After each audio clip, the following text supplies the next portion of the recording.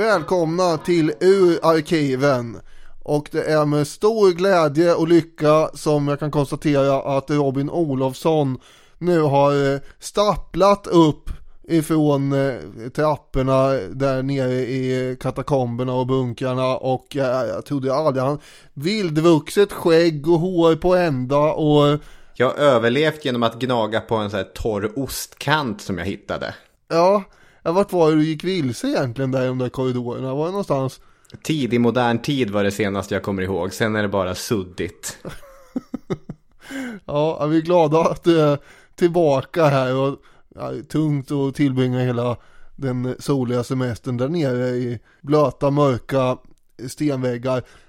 Jag blek som ett spöke, men vad jag har förstått så ska vi be oss till varmare breddgrader så jag får ändå jobba på min solbränna till sist. Absolut, för nu blir det då avsnitt 84 från 2015 tror jag det är. Och nu blir det Davius och nu blir det perserna. Det här är klassisk historia. Ja, det är ju, och det inleder jag ju också så att säga det här avsnittet man kommer ihåg. Och nästa vecka så kommer ju ett spoilans nytt avsnitt, för då drar den nya säsongen igång. Det ser vi mycket fram emot. Vi hörs igen då. Tills dess, ha så trevligt med Darius. För några veckor sedan var jag på besök i England och internatskolan i Winchester. En skola för pojkar som sannolikt har en tämligen välbeställd familjebakgrund. Jag visste inte vad de lektioner jag skulle besöka hade för moment eller områden. Den första handlade i alla fall om litteratur. Jaha, trevligt tänkte jag. Och så satt jag mig längst bak. Läraren började prata om annat först till att börja med det. Medan grabbarna som var i ålder mellan 13 och 15 ordnade med sina pärmar och böcker i prydlig ordning på bänkarna där. Sen visade det sig till min stora lycka att ämnet som de skulle ha en analyserande genomgång av tillsammans där var Herodotos texter om perserkrigen. Och då blev jag fånigt lycklig och kände en våg av nostalgi skölja igenom mig, eftersom de här texterna var något som jag med mycket stor glädje satte mig in i när jag var yngre. Dock var jag ju i och för sig 10 år äldre än de här killarna var, och inte hade det skett i någon slags skolsammanhang. De pratade inlevelsefullt och med engagemang om hur den där Darius den store hade intrigerat, duperat och manipulerat sig fram till makten. Någon tyckte si och någon tyckte så. Och man kan lugnt säga att alla dessa pålästa pojkar gav intrycket av lillgamla nördar. Men ändå kommer jag att tänka på vilken skillnad som finns mellan England och Sverige i synen på den här typen av klassisk bildning. Det här anses vara allmänbildning på ett sätt som det inte görs i Sverige. Och varje land fokuserar förstås på sin egen historia mest. Det gör de ju även i England givetvis. Men att svänga sig med referenser från Herodotos som vuxenbit faller sig sannolikt åtskilligt mycket rimligare än om en svensk skulle börja dra paralleller till samma saker. Och det beror ju på att vi är dåliga på det här. Och det är både konstigt och onödigt kan jag tycka. Herodotos är vår första historiska vetenskapsman och han beskriver bildandet av ett imperium, det persiska, som kom i konflikt med de områden som senare gav oss demokrati och filosofi. Idag handlar historiepodden om en man som inte grundar det persiska riket men var väl så viktig för att se till att det fortsatte. Och slutligen var det han som sände sina styrkor mot Europa för en av de största invasioner som kontinenten någonsin har sett. Det handlar om den där Darius som de engelska skolpojkarna har järnkoll på. Nu kör vi!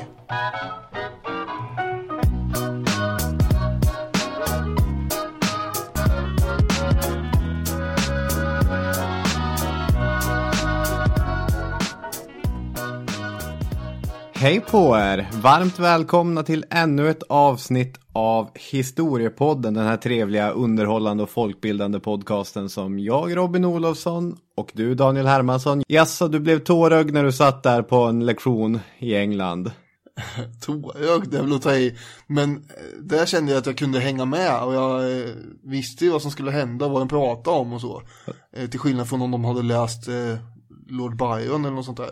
Vi pratade ju om det här direkt efter det hade hänt och jag sa att det kan finnas socioekonomiska anledningar till det. Att du ska inte ta för givet att alla brittiska 13-åringar hoppar upp och säger Herodotos. Det var väl ändå där jag fällde in där i början. Absolut. Men jag tror att det spelar ingen roll angående socioekonomiska faktorer i Sverige, för det är ändå väldigt dålig koll på det här. Vi har numera inte så stark bildningskultur.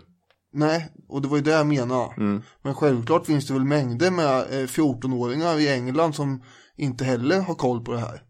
Men jag tror att det ändå är så att man läser det här nu är jag som tror då, i skolan i England mer generellt än vad man gör i Sverige.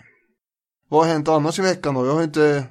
Vi har inte pratat så mycket. Nej, det har vi inte gjort. Nej, jag är trött. Jag behöver jullov. Jag är inte trött på podden, men jag är trött i största allmänhet. Jag drar en lans mot precis allting. Jag hamnar i konflikter jag inte borde hamna i. På krigsstigen? Nej, på krigsstigen. Med gamla kollegor.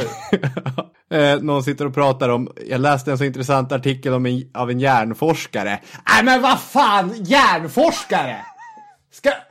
Vi är väl pedagoger för fan!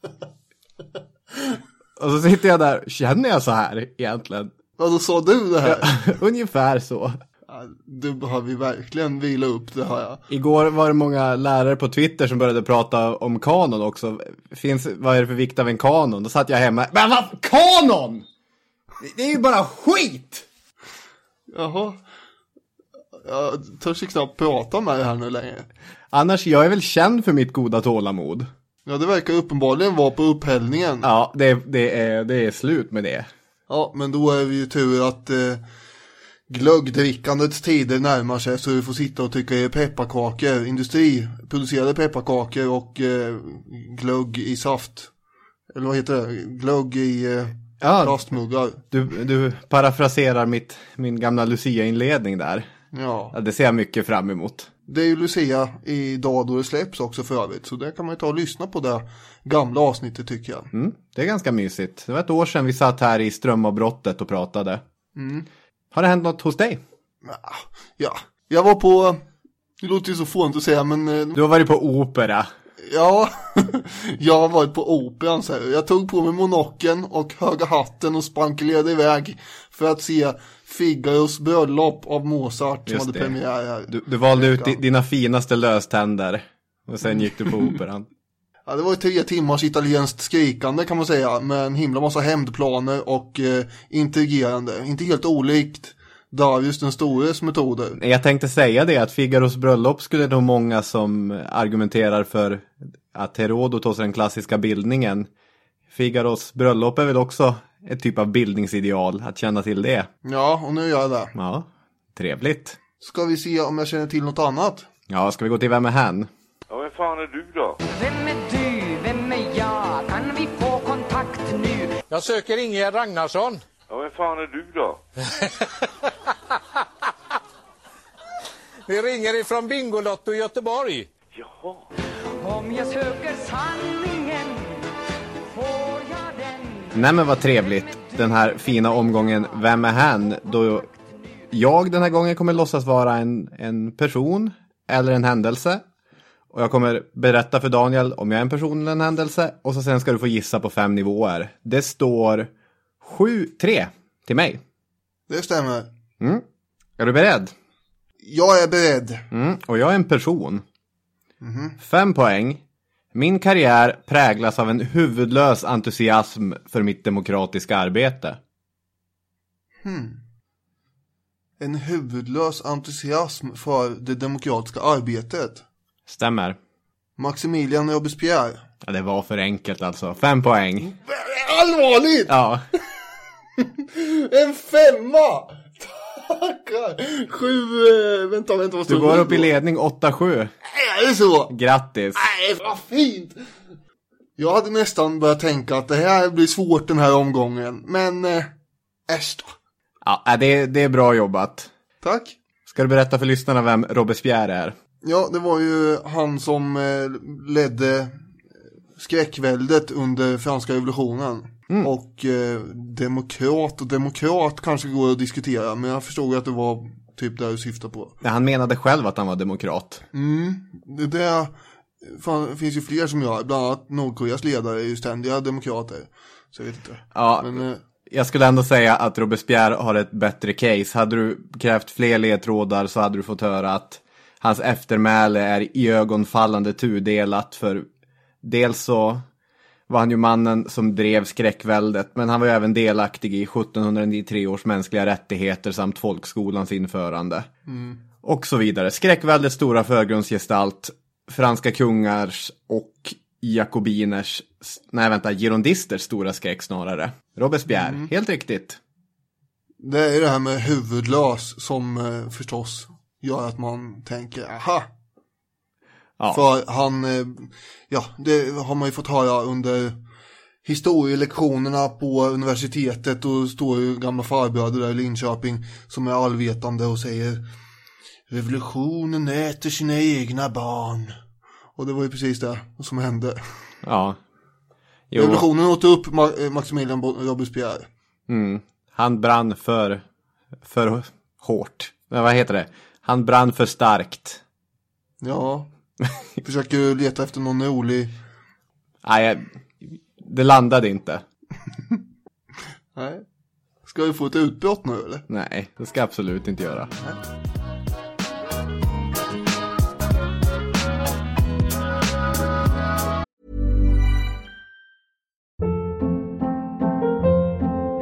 Hold up. What was that? Boring. No flavor. That was as bad as those leftovers you ate all week. Keke Palmer here, and it's time to say hello to something fresh and guilt-free. Hello Fresh. Jazz up dinner with pecan-crusted chicken or garlic butter shrimp scampi. Now that's music to my mouth. Hello Fresh. Let's get this dinner party started. Discover all the delicious possibilities at hellofresh.com. Hey there, it's Michelle Norris. I'm host of a podcast called Your Mama's Kitchen. When I travel, I'm usually looking for a way to find a taste of home when I'm not at home. And one of the things I love to do when I am at home is entertain. And Airbnb allows me to do that. When I was in California recently, I rented a house that had a great kitchen. And when we were sitting around the table, we were all thinking, we're in someone else's house. Someone could be in all of our homes as well. If you have a home, but you're not always at home, you have an Airbnb. Your home might be worth more than you think. Find out how much at airbnb.com/host. I'm Sandra, and I'm just the professional your small business was looking for. But you didn't hire me because you didn't use LinkedIn Jobs. LinkedIn has professionals you can't find anywhere else, including those who aren't actively looking for a new job, but might be open to the perfect role, like me. In a given month, over 70% of LinkedIn users don't visit other leading job sites. So if you're not looking on LinkedIn, you'll miss out on great candidates like Sandra. Start hiring professionals like a professional. Post your free job on linkedin.com/achieve today.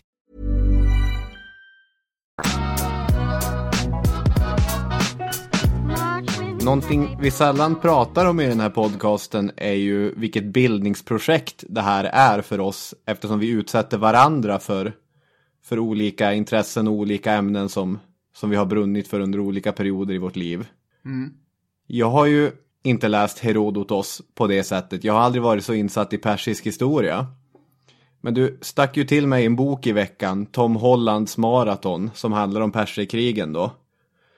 Och jag har ju gått in helhjärtat för det här. Alltså jag har ju läst varje kväll. Det är kul att höra. Ja, och det är ju vad mycket man lär sig när man gör historiepodden. Ja, så är det. Och det är roligt. Det är säkert så att man kanske lär sig genom att lyssna en snutt också. Ja, det hoppas vi. Hur är källmaterialet annars på den perioden vi kommer prata om nu? Källmaterialet vilar ju en hel del på Herodotos då. Som då är den första historikern. Vi återkommer naturligtvis till honom då och då i de här avsnitten har gjort. Av förklarliga skäl. Just det, 400-talet före Kristus. Och han bestämdes för att åka runt i den värld man kände till och intervjua folk om vad det var som hade hänt. Han levde 40 år efter de här perserkrigen hade tagit slut.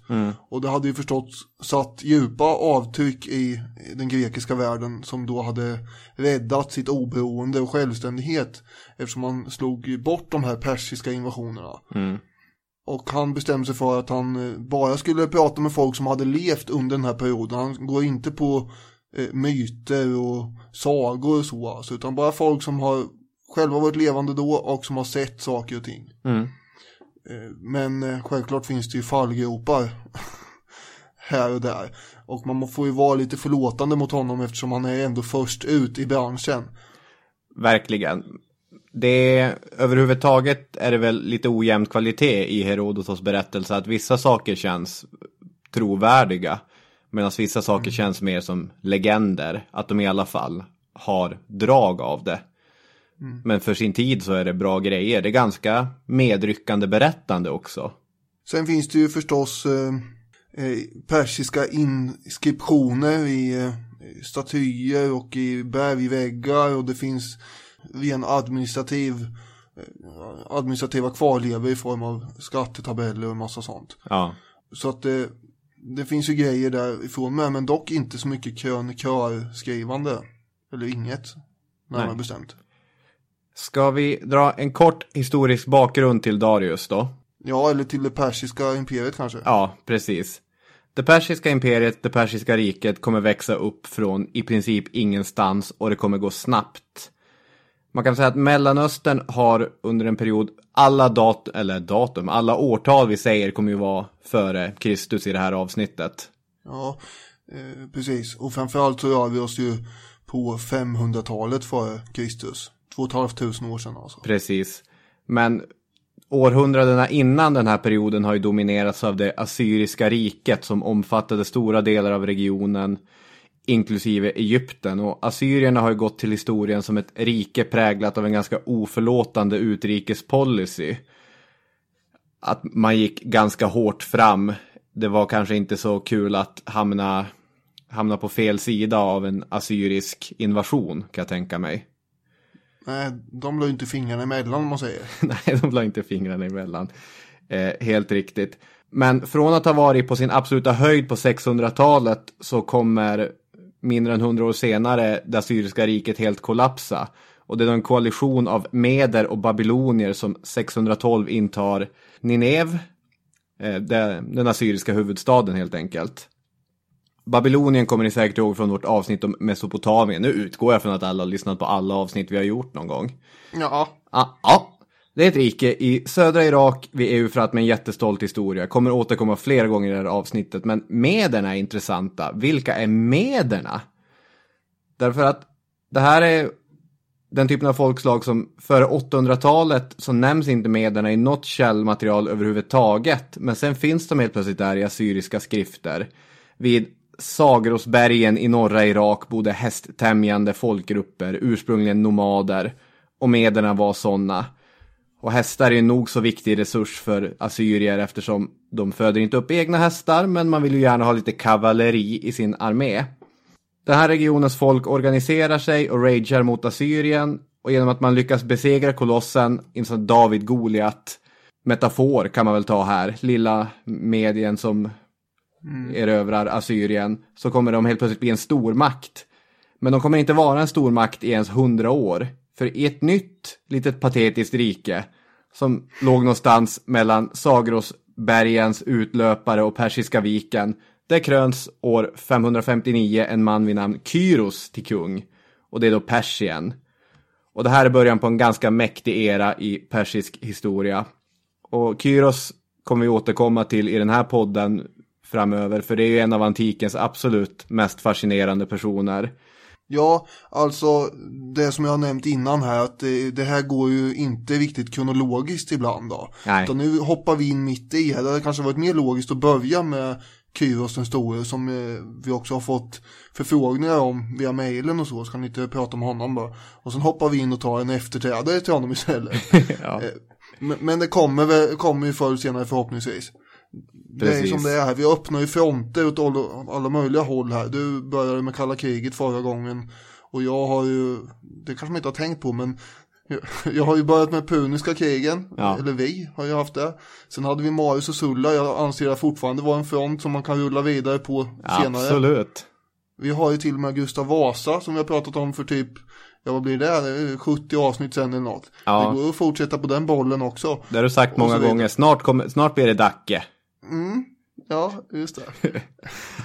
Ja, men under Kyros så blir ju Persien, det blir ju stormakten nummer 1 i den här regionen.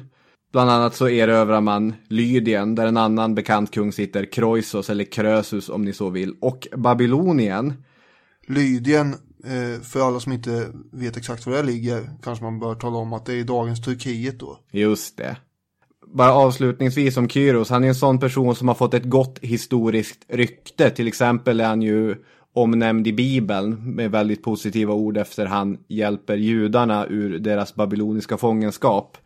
Men även greker var imponerade av honom. Historikern Xenofon skriver ju drygt 200 år senare, citat: vilka han än besegrade ingav han dem en djup längtan att vara honom till lags och sola sig i hans uppskattning. De längtade efter att vägledas av hans beslut, hans och ingen annans. Ja, Kyros har ju en liten annan taktik då än vad assyrierna hade. Ja. De skövlade och slog ihjäl alla som de kom i kontakt med, medan han är mer accepterande och försöker att få folken att acceptera honom genom att han tar till sig antingen deras religion eller kultur på olika sätt. Och därmed så blir det här riket så stort. Mm. Det första han gör när han erövrar en stad eller ett rike är inte att döda hela kungafamiljen och alla som någonsin har haft med dem att göra. Nej. Till exempel. Men vi kommer väl kanske börja den riktiga berättelsen när den 70-åriga Kyros plockar ner skylten. Och hans 2 söner, Kambyses och Bardia, lämnas för att se efter det här enorma och unga riket. Är det bara en fluga knutet till en stark, unik ledare? Eller är det här någonting med egen bärkraft? Det är ju frågan. Året är 530 då hans son då, Kambyses, ska ta över. Just det. Och Kambyses har ju blivit ganska svartmålad i historien. Ja. Eftersom han blir inte så populär bland den persiska adeln till slut. Det är inte säkert att han var en sån skurk som det har utmålats. Men det är svårt att veta. Ja, det är ju problematiskt när så mycket av det här källmaterialet är lite propagandaistiskt lagt. Det kommer ju inte bli enklare framöver här. Nej. Om man uttrycker sig milt. Men vad han gör i alla fall är ju till exempel att invadera Egypten. Mm. Kyros hade ju gjort det som alla riktigt stora ledare gör, att man förbereder ju för sin egen död. Jag tänker på, vi har väl dragit flera gånger det här exemplet med Genghis Khan, att han enligt legenden ska ha samlat sina söner, brytit av en ensam pil och sagt: ensam är ni svag, men titta, tillsammans kan ingen bryta sönder er. Så han har ju satt Kambyses, den äldsta sonen, som kronprins och den yngre sonen som guvernör över rikets östra regioner. Men samtidigt ska den yngre sonen ha fått så mycket privilegier så att han är nästan som en kung. Han är inte skyldig att lägga tribut. Dessutom så har pappa Kyros agerat matchmaker, gift bort 2 av sina döttrar, Atossa och Roxanne, till Kambyses. Så han har det riktigt härligt. Kambyses har alltså invaderat och tagit över Egypten, där han då blir farao. Han tar ju den titeln precis som hans pappa hade också antagit titlar så som passade på den plats man var på. Och ända bort till Libyen så öknar är vi nu egentligen och pratar. Så att det här riket är ju väldigt utbrett, som du förstår. Fint att vara farao ju. Mm. Bland annat, han är ju konungarnas konung. Ja, så att, det är ännu finare. Ja. Nu ska han då tillbaka till hemlandet, eller hjärtlandet kan man säga. Ekbatana är ju den huvudstad som man kan säga att Persien har vid det här tillfället. Mm. Och någonstans i Syrien så dör Kambyses av outgrundliga skäl. Ja, av outgrundliga skäl. Det som har hänt är väl att han har ju varit borta ganska länge, för han har ju kört fast lite grann i Egypten. Det var inte så svårt att erövra det, men och sen får de här egyptiska prästerna att börja betala skatt. Det var lite knepigare. Ja. De var inte superpigga på att hosta upp alla sina rikedomar i templen. Nej, men ska vi verkligen betala skatt? Är det en bra idé? Den här killen är ju värre än Khrushchev, skrek de. Ja, ungefär så. De tyckte inte alls om det. Och när man är borta så länge från sin hemregion, då kan det bli lite dålig stämning där. Att de adelsmännen som inte är med honom ute på erövringståg, ska vi hålla på här? De börjar knorra helt enkelt. Och det finns ju faktiskt ett alternativ till den här Kambyses. Just det. Ja, det är hans lillebror. Det är det, ja. Bardia. 11 mars 522 så gjorde han öppet anspråk på tronen. Och då är det ju bråttom att ta sig hem för Kambyses. Nu luktar det ju inbördeskrig här. Ja. Det här har vi aldrig sett senare i historien att 2 eller 3 bröder ryker ihop om något. Nej, det är en unik berättelse på det sättet. Och det är därför vi tar upp den. Ja, nej, det är inte så unikt. Han har ju en jäkla otur här. Herodotos beskriver det så här. Men just han hoppade upp på hästen gick spetsen av på hans svärdsskida. Svärdet blottades och träffade honom i låret. Då han menade att såret var dödligt frågade han efter namnet på staden. Man svarade Ekbatana. Nu hade han förut fått ett orakel från staden Buto att han skulle sluta sitt liv i Ekbatana. Han hade då trott att han i sin levnadsafton skulle dö i det mediska Ekbatana, där hans egentliga huvudstad var förlagd. Men oraklet hade alltså menat det syriska Ekbatana.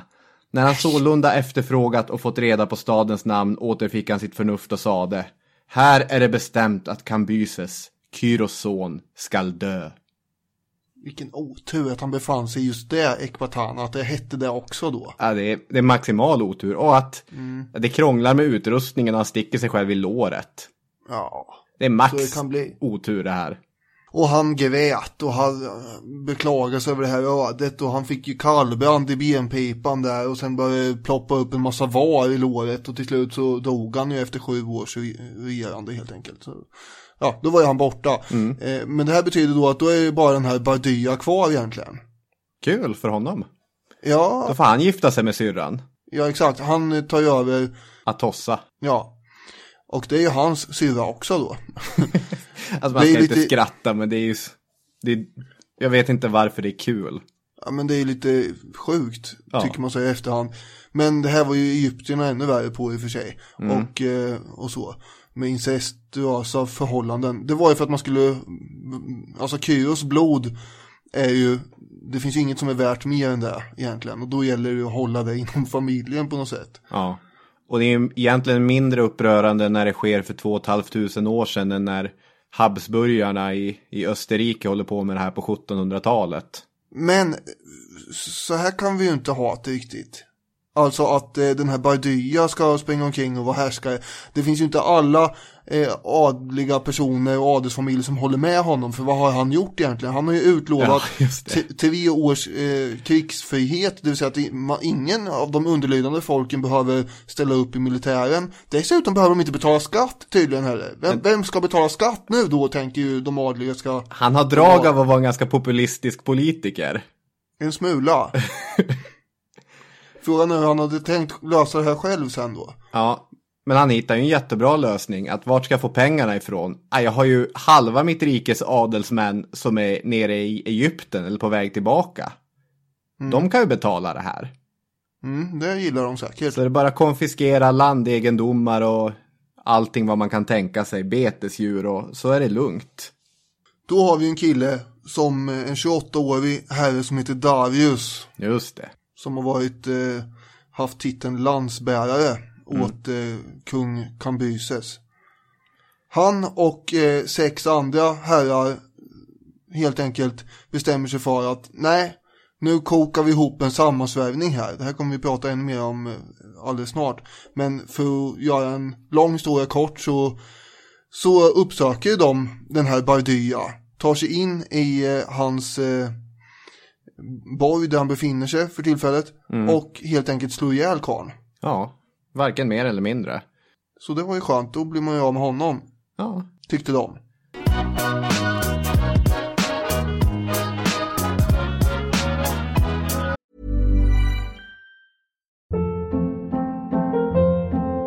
Hold up. What was that? Boring. No flavor. That was as bad as those leftovers you ate all week. Keke Palmer here, and it's time to say hello to something fresh and guilt-free. Hello Fresh. Jazz up dinner with pecan-crusted chicken or garlic butter shrimp scampi. Now that's music to my mouth. Hello Fresh. Let's get this dinner party started. Discover all the delicious possibilities at hellofresh.com.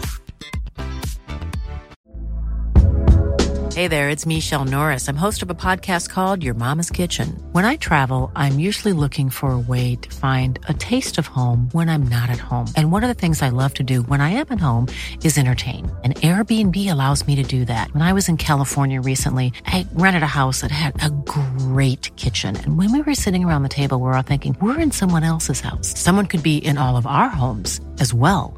If you have a home, but you're not always at home, you have an Airbnb.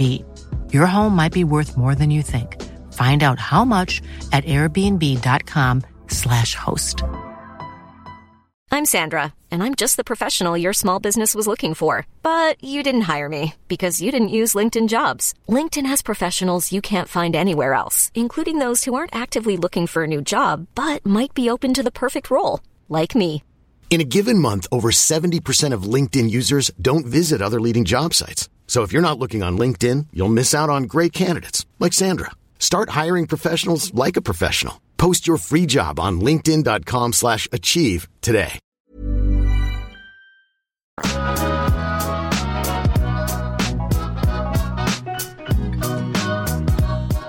Eller blev vi av med honom? Ja, det här, nu kommer vi ju till en virrig episod här. Och vi har ju i synnerhet en person att tacka för den här virriga episoden. Att det är så inflätat och ihopsnurrat fram och tillbaka så att man kan sitta här och störa sig på det här fortfarande. Och det är ju Darius. Ja. Hans väv av lögner och intriger och propaganda gör ju att man vet fan inte vad man ska tro om någonting längre här. Och vi kan ju börja med att kolla vad Herodotos har att säga om den här soppan. Han hade ju en källa som var väldigt nära de här 7 sammansvurna. Och nu minns inte jag riktigt helt taget, men det kan till och med vara så att det var en av dem som han har pratat med långt senare. Det betyder ju inte att allt som den personen säger till honom i sin tur är sant då, eftersom han just var en av de kanske då inblandade. Så är det möjligt att han upprätthåller den historia som Darius och de här 7 har kommit på helt enkelt. Nej, om man är med där så han klarar beroendekriteriet, men det finns ju andra källkritiska problem såklart. Strax innan att Kambyses hade dött så säger Herodotos att han hade samlat ihop alla perser som han hade runt omkring sig. Så hade Kambyses sagt så här: Perser, det har blivit nödvändigt för mig att uppenbara för er vad jag hittills framför allt annat sökt att dölja. När jag nämligen var i Egypten såg jag en drömsyn som jag önskar att jag aldrig hade sett. Det tycktes mig att en budbärare kom hemifrån och berättade att Smerdis, det vill säga Bardya, i grekisk version kallas han Smerdis. Just det. Att Smerdis satt på kungatronen och med sitt huvud nådde upp till himlen. Jag fruktade då att min broder skulle beröva mig väldet och handlade mer raskt än klokt. Det stod ju dock inte i människomakt att avvända vad som skulle ske. Men jag, Dore, skickade Pexaspes till Susa för att döda Smerdis. Efter att ha förövat en så svår ogärning levde jag utan fruktan. Jag trodde inte att när Smerdis var röjd i vägen, någon annan människa skulle sätta sig upp mot mig. Men jag tog alldeles fel om vad framtiden bar i sitt sköte. Utan nödtvång dräpte jag min broder och inte för ty är jag nu berövad min kungamakt. Ty det var magern Smerdis. Ska vi berätta vad... Magerna då är ju prästerna i det här riket, i den här kulturen. Ganska inflytelserik grupp, lite mystiska. Och det är det han säger då. Ty det var magern Smerdis, om vilken guden uppenbarade sig för mig i drömmen att han skulle göra uppror. Men nu är gärningen gjord, och ni ska därför veta att Smerdis, Kyros son, inte vidare är i livet. Det är magerna som innehar kungatronen. Den som jag lämnade kvar som förvaltare av mitt hus, samt hans broder Smerdis. Den personen som nu närmast hade bort utkräva hämnd för all den smälek som vederfarits mig genom magerna. Han har dött på ett gudlöst sätt på sina närmaste tillskyndan. Men då han är borta återstår mig i andra rummet så som det nödvändigaste att anförtro åt er, perser, min sista vilja. I det att jag anropar konungarnas gudar som vittnen, ålägger jag således er alla, och i synnerhet de närvarande akameniderna, det vill säga Kyros och Kambyses ett då. Att ni inte låter herredömet övergå till mederna. Om de med svek har vunnit makten, bör ni med svek ta den tillbaka. Om de har tagit den med våld, bör ni med våld och vapenmakt ta den tillbaka. Om ni gör detta önskar jag att jorden måtte bära frukt för er, och att era kvinnor och era boskapsjordar måtte vara fruktsamma, och att ni får vara fria i all tid. Men om ni inte återvinner väldet och inte försöker att göra det, ber jag att motsatsen till detta måste inträffa, och dessutom att varje perser måtte få en död sådan som min. Och sen dog han. Oj. Det här var ju ganska invecklat. Ska vi reda ut det lite kort då? Det han säger är alltså att Kambyses har många år tidigare dödat sin bror. Och den personen som sitter där, Bardia eller Smergis, det är egentligen då en präst, en mager som har låtsas vara honom i alla år. Han har utgett sig för att vara honom helt enkelt. Ja. Och det här har Kambyses precis fått veta då, innan han gick upp på den där hästen och fick svärdet i låret då, enligt Herodot alltså. Och Darius som är där och lyssnar då, han är ingen kungamördare. Han är ju en patriot som har räddat riket från en hemsk dubbelgångare. Helt plötsligt blev det så istället, ja. Hur man gräver fram den här informationen, för man glömmer ju bort det här lite grann. Man tänker att det där var nog bara Kambyses som hade sagt så, för att han var bitter på sin bror eller något sånt. Han ljög ihop det här, tänkte man sig. Och för man ville väl ändå tro att den här Bardia var Kyros son. Och så gick det ju en tid där man accepterade det. Men ju mer han höll på där och liksom befria de andra folken från skatter och lägga mer pålagor på de perserna, då blir de ju bara mer och mer förbannade. Och till slut så tänkte den här Otanes att det kanske ändå är så som Kambyses sa. Den här Otanes är då en medlem av en väldigt fin och rik persisk familj. Och han som sagt misstänker då att Kambyses kanske ändå sa sanningen där på dödsbädden. Och han kommer fram till det här eftersom den här Bardia, ska vi kalla han Bardia resten av avsnittet? Ja, jag tycker det. Han lämnar aldrig sitt palats. Märkligt. Han satt ju bara där inne och tyckte liksom. Och han pratade aldrig med någon av de högt uppsatta perserna som skulle kunna känna igen att det inte var han. Märkligt. Ja, det här tyckte ju Otanes var väldigt märkligt. Så han har ju då en dotter i hovet hos Bardia. Det är en av hans fruar, va? Ja, precis. Det hade varit en av Kambyses fruar som nu Bardia hade tagit till sin fru. Och hon heter Fardime. Och då skickar pappa Otanes ett brev till sin dotter Fardime och frågar: sover du hos den här Bardia, Kyros son? Eller är det någon annan du sover hos? Och sen är det lite brevväxling fram och tillbaka, och hon svarar att hon har aldrig sett den här Bardia egentligen, och hon vet inte vem det är som sover i hennes säng. För hon vet inte om det är han eller inte. Och brevväxlingen fortsätter, och då säger den här pappan att du kan väl fråga Atossa då, som är då den här Bardias syster. Hon måste ju känna igen sin egen bror åtminstone.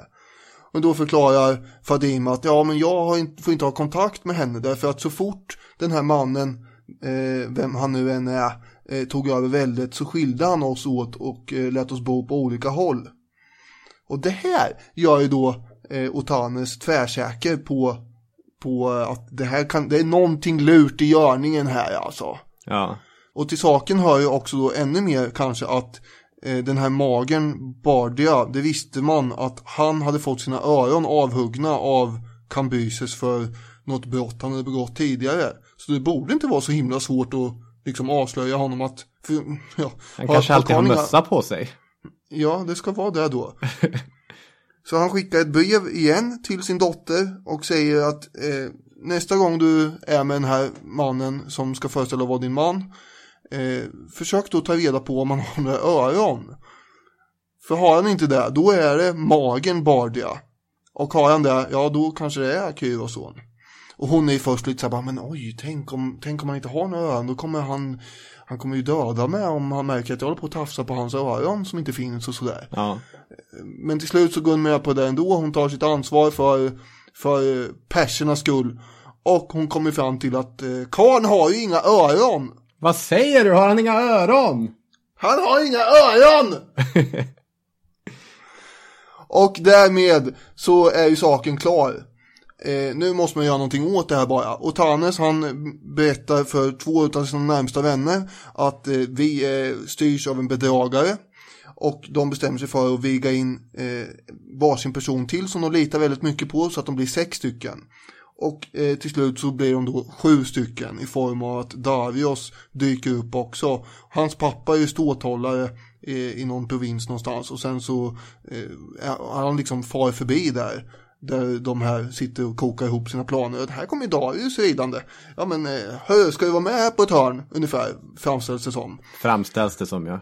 Darius, han säger ju det att jag hade trott att jag var den enda som visste att det är magen som regerar och att Smerdis, Bardia, Kyros son är död.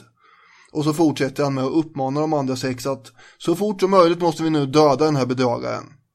Men Otanes vill att fler ska ansluta sig innan de vågar göra något sånt. Och då säger Darius att nej, vi måste agera nu. Ju fler som vet, ju säkrare kan det vara på att någon kommer att meddela den här skurken.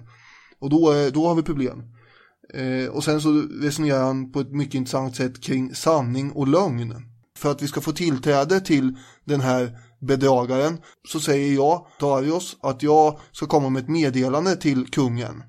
Och då får jag komma in i borgen och vi andra också. Det här är ju inte helt sant då. Men, säger han, ty där man bör ljuga, där må man göra det. När vi ljuger och talar sanning har vi ju alla samma mål. Den ene ljuger när han genom lögnen kan pressa sig fram till någon fördel. Den andra talar sanning för att genom sanningen skaffa sig en fördel och vinna desto större förtroende. Och båda har ju samma mål oavsett om man ljuger eller talar sanning. Okej. Ska vi fälla in någonting om det här med sanning och lögn i det persiska riket? Absolut. Jag tänkte, för jag har en liten tanke om det. Men jag vill bara dra en kort parallell också. Det finns en dokumentär från 2012 som heter The Imposter, Bedragaren. Har du sett den? Inte vad jag kommer på nu i alla fall. Den är jätteintressant. Det handlar om en fransk lurendrejare som heter Frédéric Bourdin. Och på 90-talet så låtsades han vara kidnappade eller bortsprungna barn. Alltså trots att han var 20, 25, 30 så låtsades han vara 12, 13, 14, 15, 16.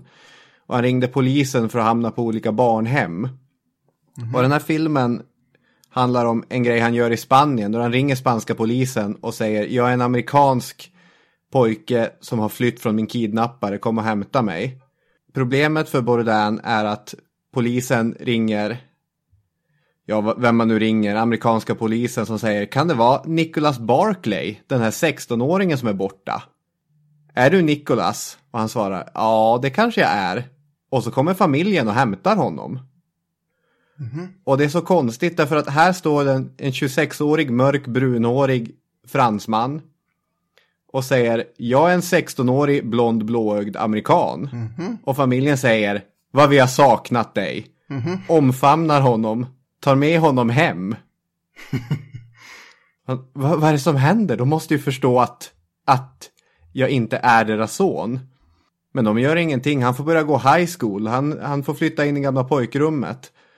Och filmen hela tiden ställer frågan då: är det att de har mördat eller gjort någonting med sonen och vill dölja hemligheten? Eller är det att de så desperat vill återfå sin son att de märker inte att han är en 10 år äldre fransman?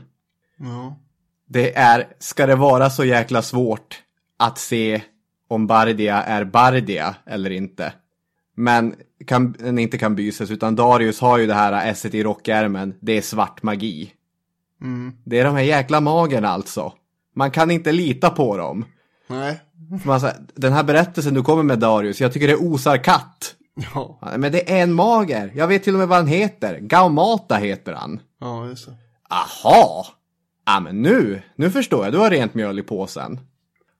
Och så sen så kör han ju ett riktigt högt spel när det gäller det här med lögn och sanning.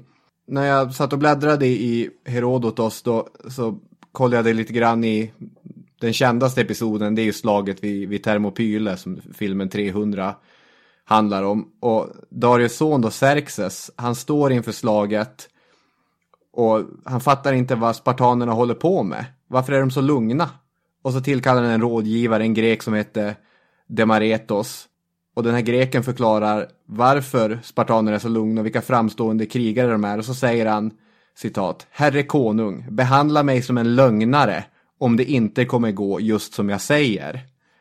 Och det är inte ett ord som Herodotos har bara plockat ur luften, utan att behandla som en lögnare i det persiska riket. Det var ingenting du ville göra. Nej, det är det värsta man kan tänkas vara.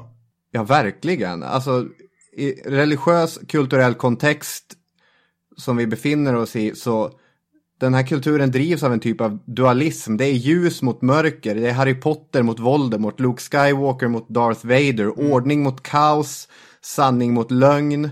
Eller som Tom Holland beskriver det, citat, det är mer än en abstraktion, mer än ett ideal. Det var själva tillvarons stomme.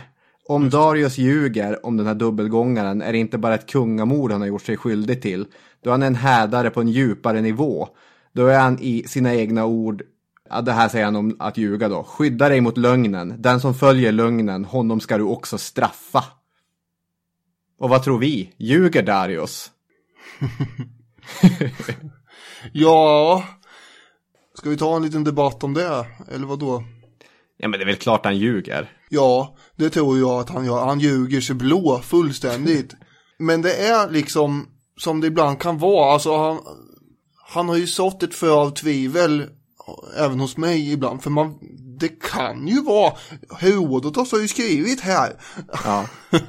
Och, det står på Nationalencyklopedins artikel om Darius, så står det eventuellt var det en dubbelgångare. Ja, eventuellt var det ju det. Och det är ju om till och med Nationalencyklopedin inte är helt tvärsäker. Hur ska då vi kunna sitta här och vara där? Men jag är ganska säker på att det här är ju han var en otroligt skicklig intrigmakare. Och han var otroligt karismatisk och intelligent och fullständigt brutal och hänsynslös. Så det här har ju han styrt ihop. Det jävliga är också att han säger att alla som ifrågasätter det här, de är på lögnens sida. Ja. Och om man nu vill, man måste ju liksom motbevisa honom. Och om man överhuvudtaget visar frågan att han ljuger, då är man själv en lögnare, för han är ju den som har försvarat sanningen. Det är livsfarligt att komma och påstå att han har ljugit. Ja, det är ju väldigt högt spel. Jag tycker det är lite kejsarens nya kläder på ett sätt. Att man bara, ja men där har vi den nya kejsaren och han säger att han inte är naken. Vem är jag att säga att han är naken då? Ja, nej, precis. Och det är ganska farligt att säga att han är naken också. Nej, men som sagt, jag tror ju att det här är propaganda på hög nivå som har sipprat igenom och fram till Herodotos. Men grejen är att vi kan ju inte vara tvärsäkra. Det har han ju lyckats med. Vad som händer är i alla fall att de sammansvurna släpps ju in i den här borgen på grund av att när de kommer vidande där så de har ju sin höga ställning. De representerar rika och högt uppstående familjer i det persiska väldet. Och då släpps de in. Ingen tänker på att de kan ha något ont uppsåt överhuvudtaget. Först är det ett gäng enucker som kommer att tänka, men vänta här nu, vad springer omkring en massa beväpnade persiska adelsmän här inom? Är inte det lite vanskligt? Och sen så försöker de stoppa de här 7 då. Och då drar de fram sina dolkar och det blir svärdshugg fram och tillbaka och enucker springer omkring blödande fram och tillbaka och skriker fullt larm och bara Aah! Och de här 7 rusar ju in då i den sal där den här, som de anger då, magen sitter och har ett möte med en annan mager. Och den ena greppar efter sin båge och den andra hugger tag i ett spjut och så blir det handgemäng och slagsmål uppstår. Och i en annan källa som inte Herodotos, där anges det att den här Bardia ska ha använt en trasig pall som tillhygge för att försöka freda sig. Ja, då var han inne med sin konkubin också. Ja, bara för att liksom göra han ännu mer dålig. Ja, han blir helt tagen på sängen. Nej, men vad händer här? Jag fattar ingenting. De springer omkring där. Det är som i värsta buskistil här och slår och slammar i dörrarna fram och tillbaka. Just det. Benny Hill-musiken i bakgrunden.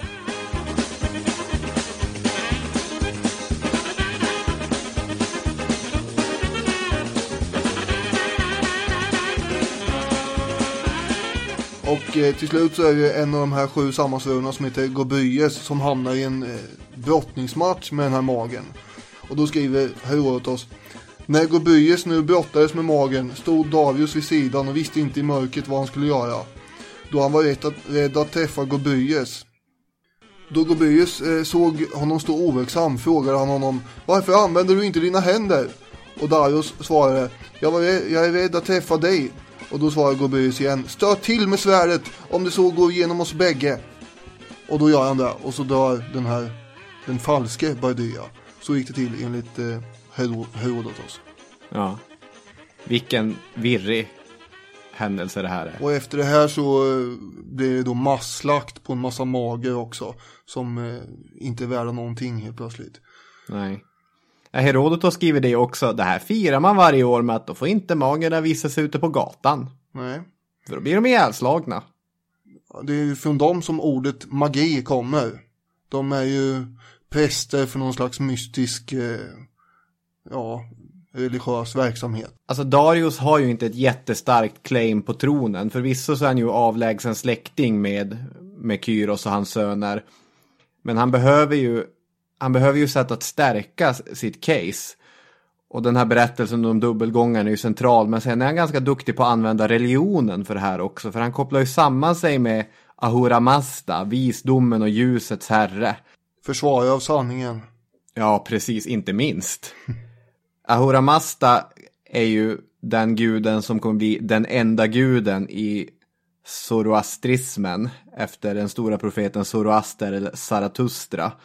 Många författare försöker ju knyta det här till att Persien under Darius då ska ha varit zoroastriskt, men det är väl svårt att avgöra egentligen. Det är ju det är en hopblandning av den tidigare vad man kan kalla för polyteistiska religionen, där man hade flera olika gudar. Liksom det var stjärnorna bad man till, och det var berg, och det var floder, och det var djur och allt möjligt. Och sen den här då. Precis. Så att när Darius pratar om att Ahura Mazda, när han tackar Ahura Mazda för allting och när han anspelar på honom, gör han då det som den enda sanna guden eller som bara en gud i ett stort pantheon av olika gudar? Eller är han, som Tom Holland spekulerar, är han medvetet otydlig så att alla som lyssnar ska kunna tolka in vad man själv vill höra i det? Mm. Men han använder religionen på ett skickligt sätt för att stärka sin position som kungarnas, alltså som ledare för det persiska riket. Mm. Det blir han ju inte bara sådär då. Bara för att man har slagit ihjäl den här Bardia. Utan nu sätter man sig ner och diskuterar. Hur ska det bli nu egentligen? Och då har vi den här Otanes igen då. Som föreslår att men det här med envälde är det verkligen en så himla bra grej. Kolla på Kambyses, vilket övermod han hade. Och den här Bardia också. Han hade ju med ett himla övermod och betedde sig och hade sig. Och då ska han ha sagt så här: hur ska väl envälde kunna vara en god inrättning, då man där kan utan ansvar göra vad man vill? Ja, även den utmärktaste man måste, om man erhåller sådan makt, ryckas ur sin vanliga tankegång. Man blir maktgalen alltså, och sen så börjar man bete sig helt enkelt. Avundsjuka och njutningslystnad, och man är har väldigt stort öra för förtal och blir paranoid och sådär. Och så säger han vidare att om man beundrar en sån person på ett måttfullt sätt, ja då är man inte tillräckligt ödmjuk tjänare. Men när man är riktigt ödmjuk, ja då betraktas man istället som smickrare. Och så avslutar han sitt lilla tal där med: jag röstar alltså för att vi avskaffar enväldet och sätter folket i högsätet. Ty på folkets massa beror det hela. Han vill ha demokrati alltså. Håller Darius med om det här? Ja, det är väl kanske tveksamt. Vi kan ju nämna då att det är en annan kille däremellan utav de här sammansvurna som förespråkar oligarki istället, det vill säga fåtalsvälde. För den här stora pöben till folk, de bara rusar på i oförstånd som en annan häftig flodvåg. Och om vi väljer fåtalsvälde som författning, då kommer ju alla vi naturligtvis ingå i den här elitgruppen. Och då sitter Darius där och kliar sig på hakan och funderar: är verkligen det här bra idéer med demokrati eller oligarki? Det finns ju ändå det här enväldet. Envälde är det bästa, argumenterar Darius för, eftersom fåtalsvälde, det leder bara till inbördes strider och intriger, och det kommer ändå i slutändan leda fram till envälde, vilket är den bästa författningsformen alltså. Och i folkvälde så kommer alla dåliga medborgare att slå sig samman, och så kommer de skada samhället, och så kommer det fortsätta i ett enda stort förfall tills någon sätter sig i spetsen för folket och avslutar det här förfallet. Och den personen vinner då folkets beundran, och så blir han envåldshärskare. Så det kommer ändå bara sluta med envälde till slut ju. Och sen så avslutar han sitt lilla tal då enligt Herodotos med: varifrån har vi fått vår frihet? Folket, fåtalsväldet eller enväldet? Och sen så konstaterar han ju då vi fått vår frihet genom en enda man, det vill säga Kyros, bör vi värna om denna vår författning. Dessutom bör vi inte avskaffa vår fädernes ärvda seder, då de är goda. Och efter det här talet så verkar det som att de andra helt enkelt köper vad han säger. Och Otanes, han säger att men jag är inte så sugen på att bli kung, så jag kan avstå från den här grejen. Så får ni andra 6 helt enkelt göra upp om vem som ska bli kung. Och då bestämde de att vem som än skulle bli kung av dem, så skulle alla de andra alltid ha tillträde till palatset. Och såvida inte kungen var upptagen i sitt harem då, för då har man ju annat att göra liksom. Då får de vackert stå utanför och vänta. Ja, men då, man kan hänga en strumpa på dörren eller någonting. Precis, ungefär så var det de sa. Och kungen måste välja sina fruar och sin gemål, alltså från någon släkt utav de här 6 personerna. Så man får inte gå utanför den här lilla kretsen i alla fall, när man ska gifta sig med någon. Och så bestämde man att gryningen nästa dag, när ljuset segrar över mörkret, för det gör det varje morgon, tack och lov, då skulle de stiga till häst, och den vars häst först gnäggade skulle få kungamakten. Och då avslöjar ju Herodotos att här kanske inte saker och ting gick helt snyggt till ändå. Leken var riggad. Det kan ha riggats en smula. Darius i sedvanlig manipulativ stil har en stallknäckt som har talat om för honom att om det bara är det här hänger på att hästen ska gnägga, då behöver du inte vara orolig, för då kommer du bli kung. Han har ju ett knep i rockärmen, den här stallknäkten. Han tar med det sto som Darius hingst var mest förtjust i, och så binder han fast där vid ett träd. Och sen tar han med hingsten som får gå flera varv runt stoet, och sen till slut så låter han då hingsten bestiga det här stoet. Och när de här 7 sammansvurna då nästa morgon stiger till häst och ska vida ut på slätten och kommer fram till det här trädet, så känner ju hingsten igen trädet och blir ju helt till sig, för han kommer ihåg hur trevligt det var där senast han var där. Så då rusar han iväg i galopp dit och gnäggar, och då kastar sig de andra 6 raklånga ner på backen och erkänner Darius som sin konung helt enkelt. Just det. Man får lite grann känslan av att det här hade slutat med att Darius hade erkänt som konung vad som än hände. Jag tänker lite grann på den här episoden när Kristoffer Columbus säger att den som först ser land får si och så mycket guld. Och så är det någon stackars sjöman som ser land, och då går Columbus upp. Ja, fast jag såg det för en timme sedan faktiskt. Så att det är mina pengar. Nu blev det så. Snoppet. Ja, precis. En annan grej jag bara kom att tänka på nu rakt upp och ner är ju att den här versionen vi drog med Kambyses död, det är ju faktiskt inte helt säkert att det var så det gick till heller. Utan Darius var ju hans landsbärare, och han hade ju alltid tillträde till kungen. Så det är inte säkert att det var Kambyses eget svärd som åkte in i det där låret, utan det kan ju ha bara av en ren händelse råkat bli så att det var Darius lands som han fick lite väl djupt i sig. Så han kan det var bra att du kom på det, för vi var ju ganska raljanta när vi pratade om vilken otur. Oj, att det kunde gå så. Vi vet ju inte vad som hände, men vill man ansluta sig till den här teorin att allting är en masterplan av Darius som bara faller ihop steg efter steg, lite grann som Frank Underwood i ja, just det. I House of Cards, att det här har han planerat länge. Där har han en like. Ja, där har han en like. Då är det Darius som är där och sticker till.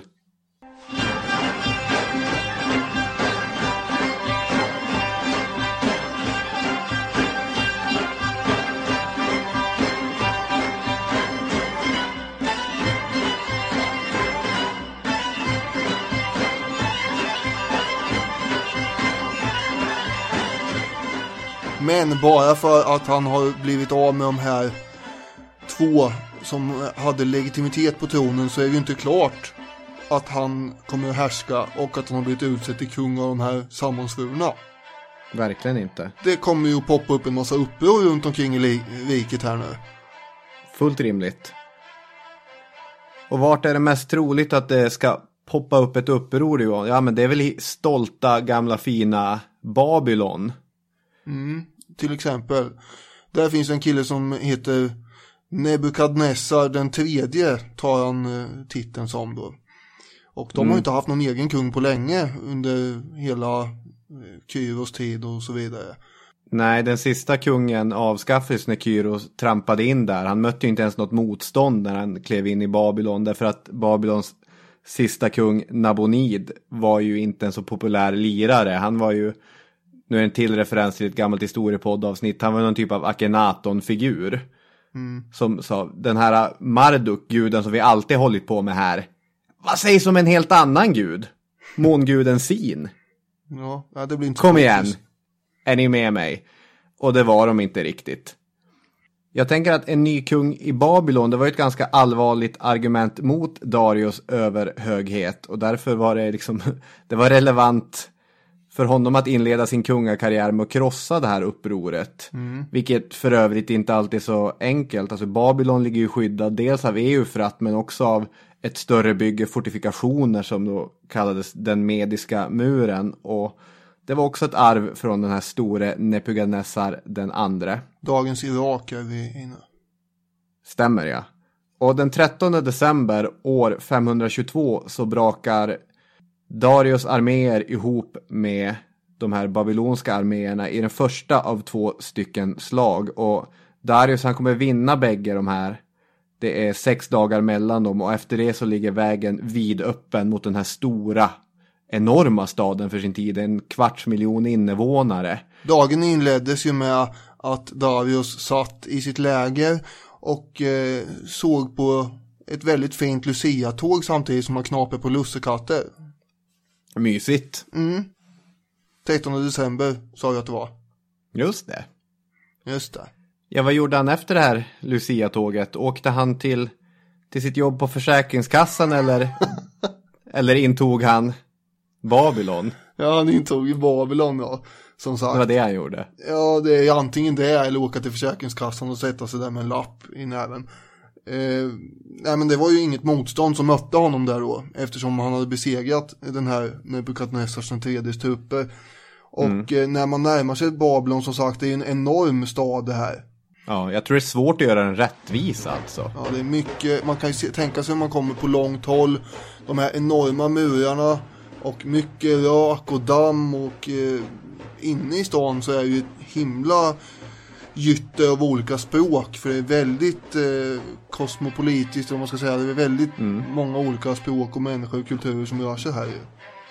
Det är små, smala, slingande gränder och skitigt och det är pratigt. Och det är ju alltså både en enorm koncentration av rikedomar och kan mycket väl föreställa mig bottenlös fattigdom hos många också. Ja, väldigt splittrade verkligen. Invånare både i språk som sagt och politiska fraktioner. Prästerna till exempel, de stödde ju Darius. Och det gjorde affärsmännen med. Affärsmän är ju i regel inga anhängare av uppror och krig som stör affärerna. Nej. Så de var ju på hans sida.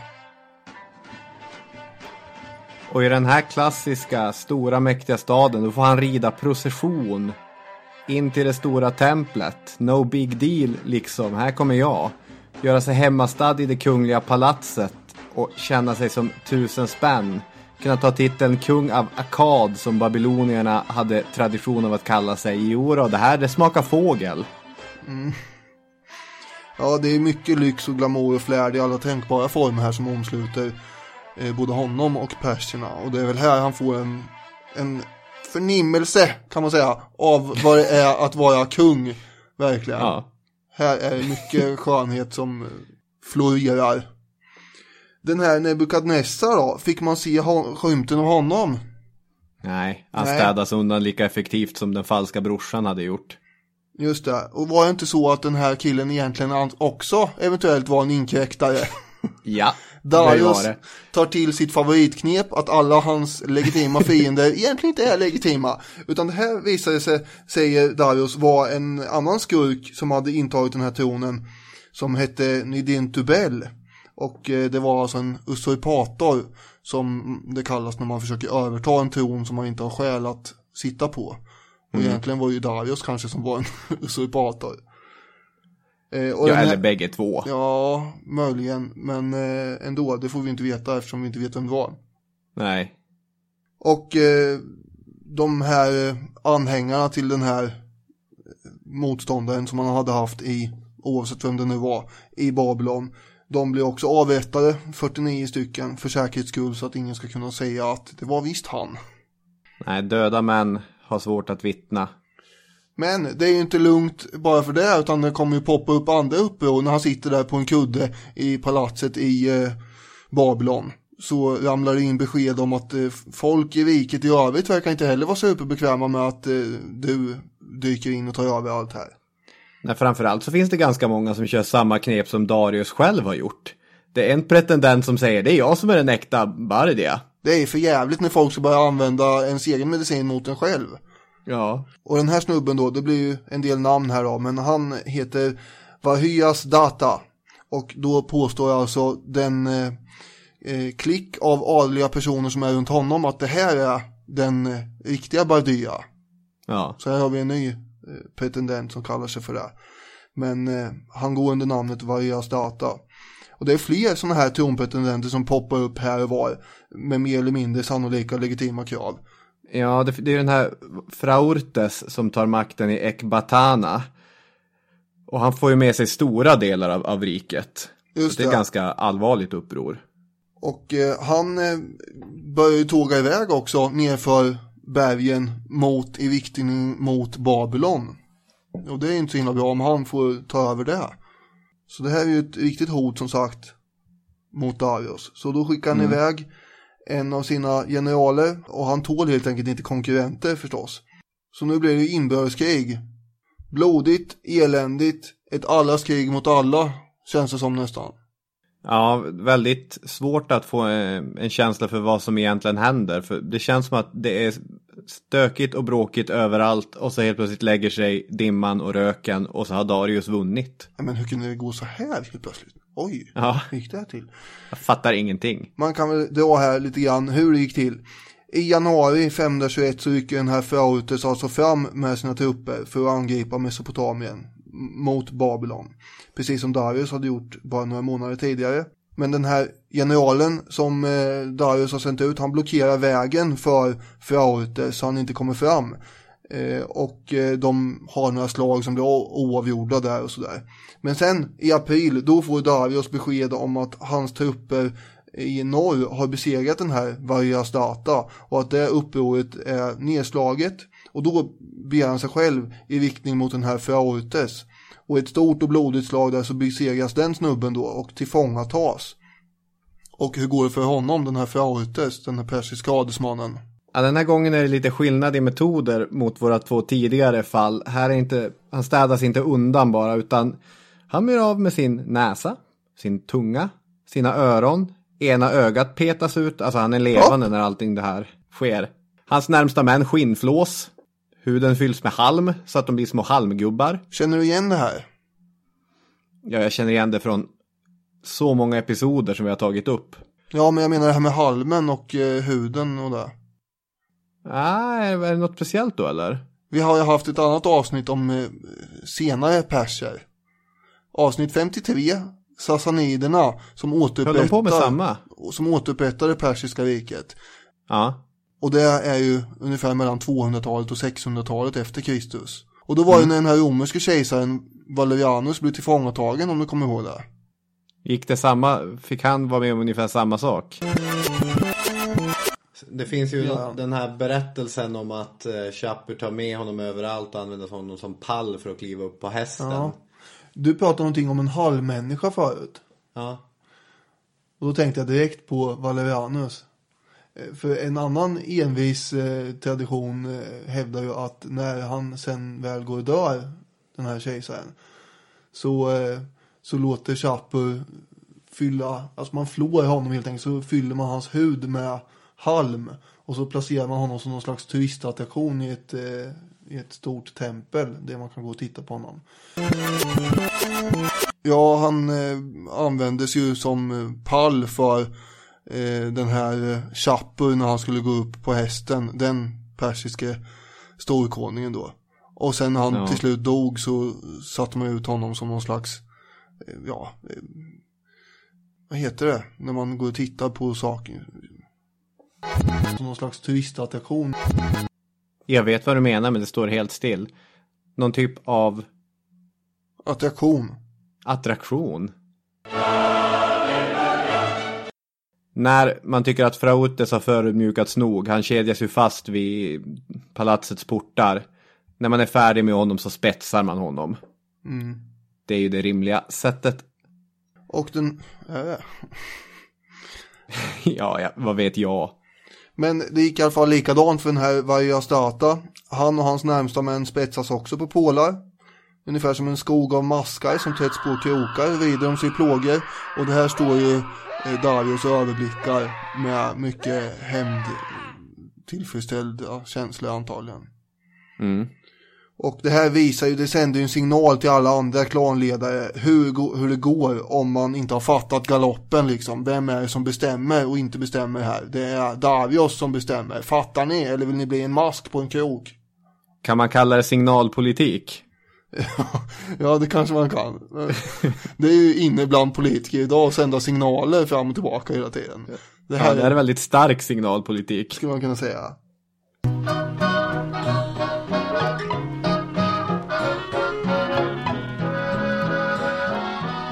Det finns ett till litet uppror här som jag tycker ändå är värt att ta upp. Och det är elamiterna som är ett annat sånt här folkslag i området. De revolterade också. Det var ju revolter både här och var. Och själva upproret slogs effektivt och vårdslöst, antar jag man skulle säga, ner av Darius svärfar. Så han behöver inte ens ta i det med egna händer. Men det har gått till historien på grund av Darius motivering till ingripandet. Citat: elamiterna var trolösa. De underlät att dyrka Ahura Mazda.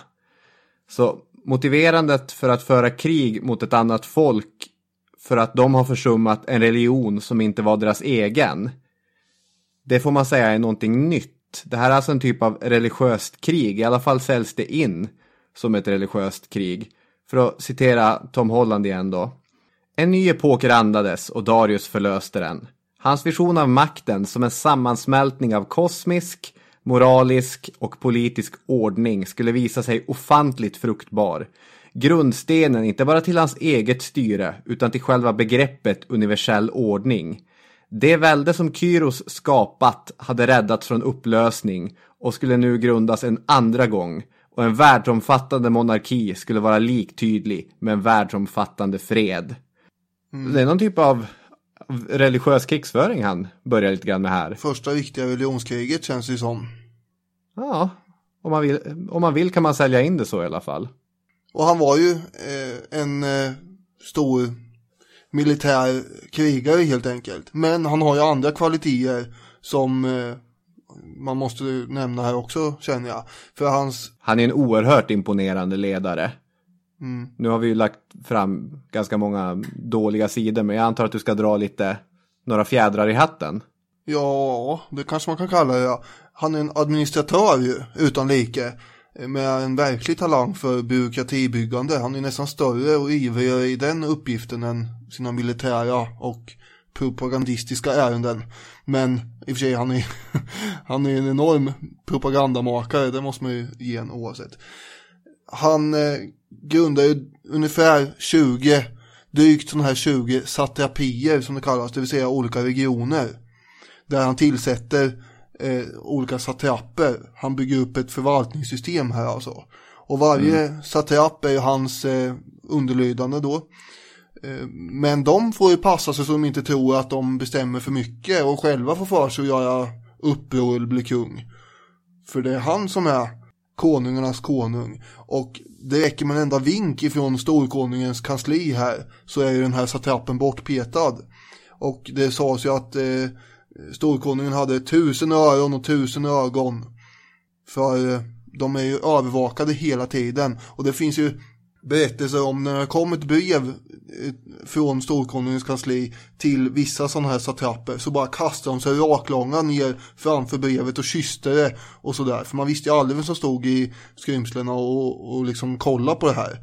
Så det var inte läge att börja svära, försöka har den där kungen skickat ett brev här nu? Ja, vad vill han nu då?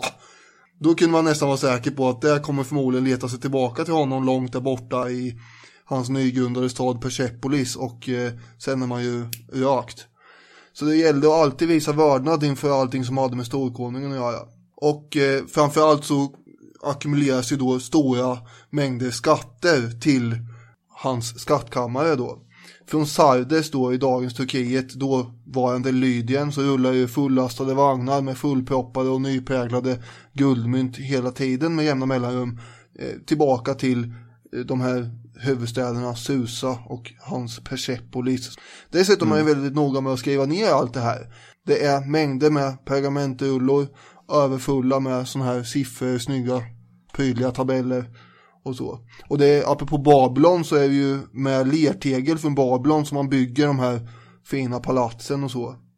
Han var farao, kung över Babylon och Persien och konungarnas konung. Och han grundade då som sagt den här staden Persepolis, som för övrigt grundas på den platsen där den här Vajrazdata och hans trupper besegrades. Med det mycket ironiska, det berget där har det ironiska namnet Barmhärtighetens berg.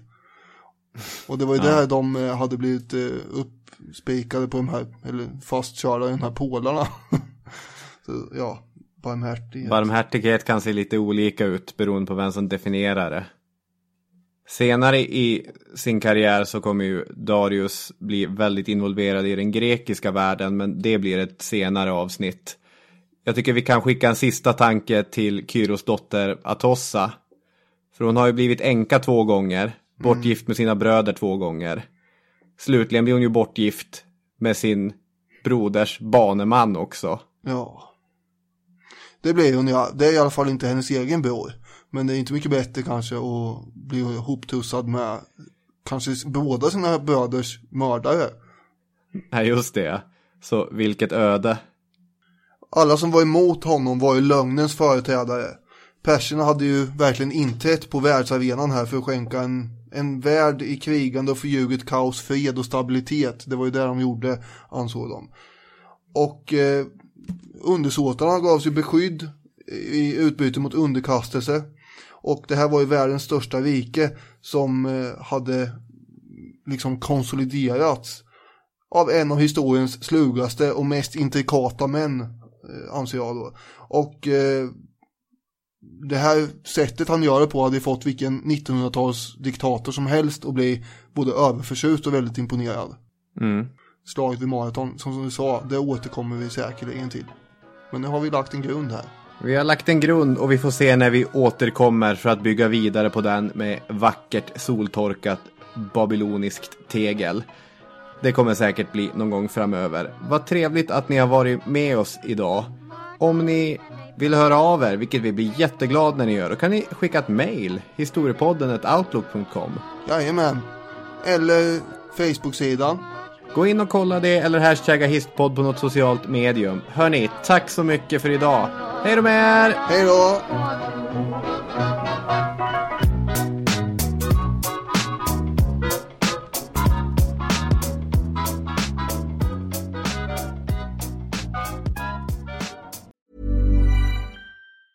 Ever catch yourself eating the same flavorless dinner 3 days in a row?